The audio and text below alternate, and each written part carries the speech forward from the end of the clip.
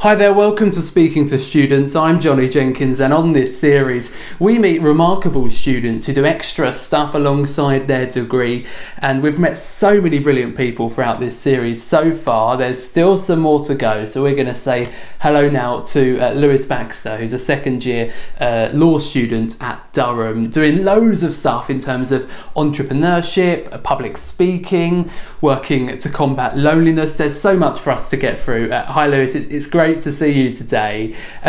Let's talk first a little bit about your degree. Law, is that something you've always been interested in? Yeah, it's been a subject I've thought about studying for a number of years when I was growing up, going through high school. I sort of like arguing, like debating. That's what I've always been better at than sciences or maths. So yeah, I suppose it was a natural fit. But also, I suppose with a law degree, it gives you that options to try different things out, find which area of law you might want to go in, or if indeed it is law. There's obviously lots of other sectors out there that a law degree will stand me in good stead for. It's one of those degrees, Lewis, that sounds quite daunting. Like when I meet someone who studies law, I think, wow, this person must be clever. Is it quite hard? You have to be good at time management. You have to be, good at giving yourself a break and looking after yourself, because it can be quite intense at times. Certain points of the year are particularly more challenging than others. But I suppose, you get that work-life balance right. You get the work done when it's due, and it's okay. And it all depends on the module, I suppose, with the law degree. Some of them are fabulous. Some of them you really enjoy. Others a little bit more difficult to get through. Well, brilliant, Lewis. That's great to hear. And as always on this series, we're far more interested in the extra stuff you do alongside their degree. And there's plenty of it with you. And I suppose the theme is sort of social entrepreneurship, starting a venture, but looking out for people as well. Is that something that you've always had an interest in?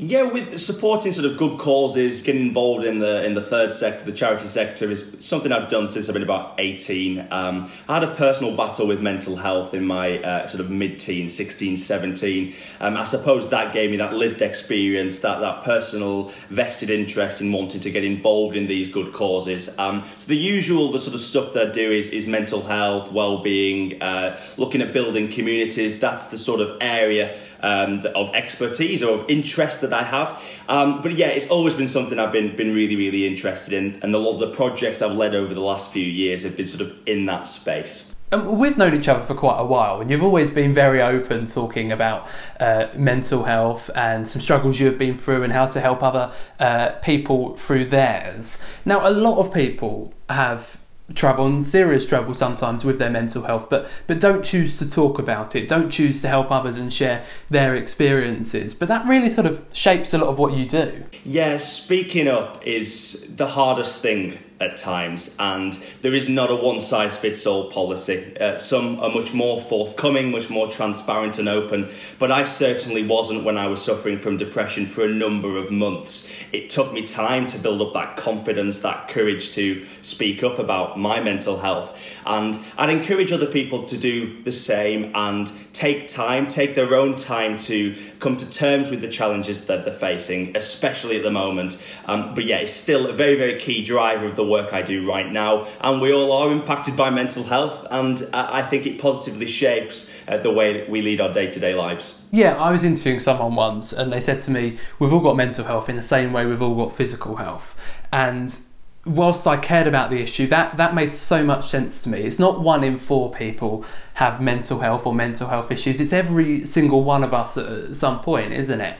And as you say, this has shaped all of the projects you've done.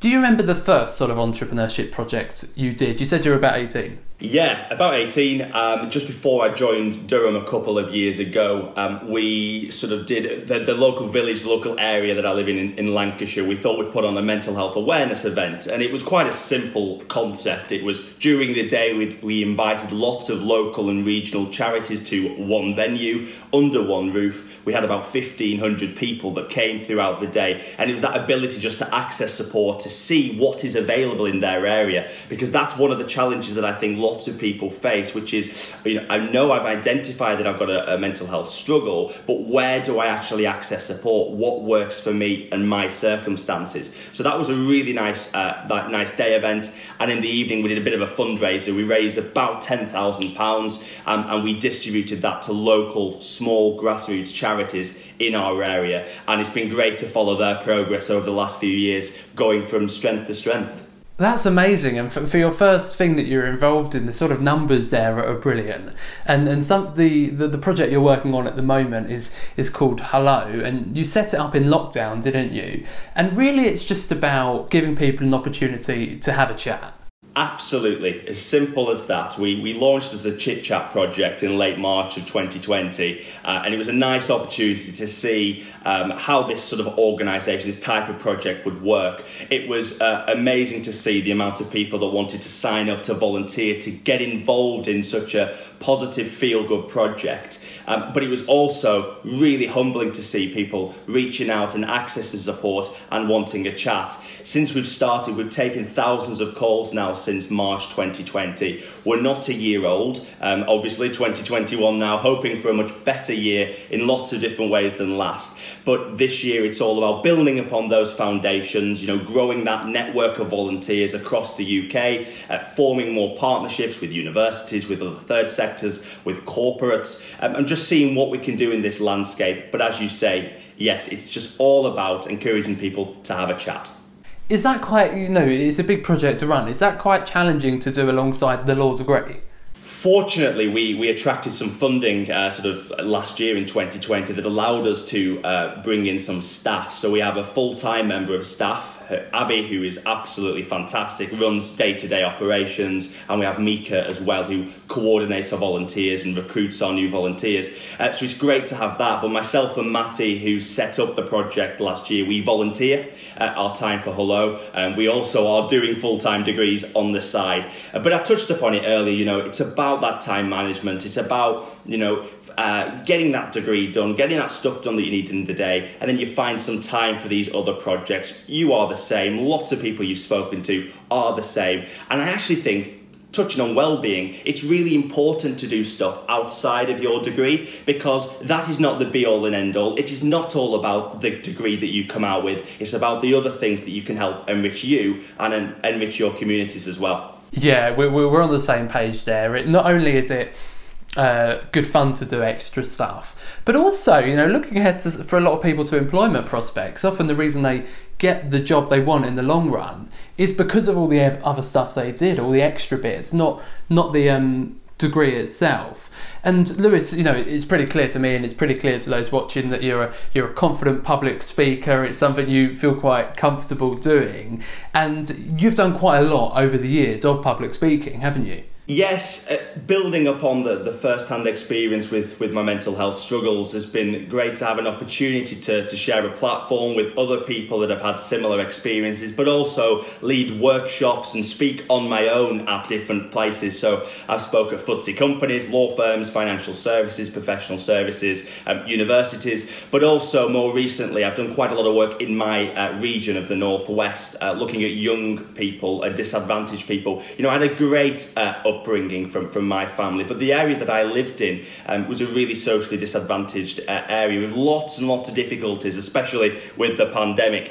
So I've done a lot of work in schools and sort of projects and community groups in my area. But yeah, public speaking I think is always going to be a cause close to my heart. And you've done a TED Talk, haven't you? 2, actually. We did one in 2019, and I did another one virtually in 2020, which was a little bit surreal, not quite the same as the in-life one, but both were great opportunities. One was looking at mental health and where do we go from here? How do we build on this awareness-raising culture that we've created, but actually see impact, see changes to those harrowing statistics often in the space? And my second one was looking more about the pandemic and how young people and social entrepreneurship can actually play a key part in tackling some of the inequalities, the challenges that have been exacerbated by the pandemic. So great opportunity, and if you ever get offered the opportunity to do one, I strongly advise you do. It's a great thing to do.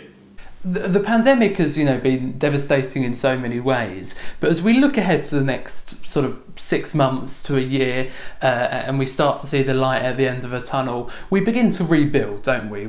Not just to get back to where we were, but rebuild the country, the systems, our structures into a better way. I suppose you would say that in this rebuild we're going to have over the course of the next year or so, mental health and mental health provisions really needs to be up the top, doesn't it? It does, and in a lot of different sectors. This is not just one sector specific. This is looking at the corporate space, it's looking at the charity sector, looking at the local authorities, but also universities as well. I think there's a lot of things that all of these different moving parts can do to put well-being, mental health at the top of the priority. I think a key example for me is looking at corporates and seeing how we can integrate employee satisfaction but also employee well-being into the metrics of a successful company. It's all very well and good saying this company's done well because of X, Y, Z, but actually, are their staff happy? Is it a healthy and happy and great culture to work in? So I'd like to see a lot more of that in the corporate space, and that's certainly what I'm pushing for this year, with more workers working from home. Well, Lewis Baxter seems to me to be a name to remember, and I hope you'll remember it too. Thanks so much, Lewis, for talking to me today. And if you like what you see, be sure to like and subscribe.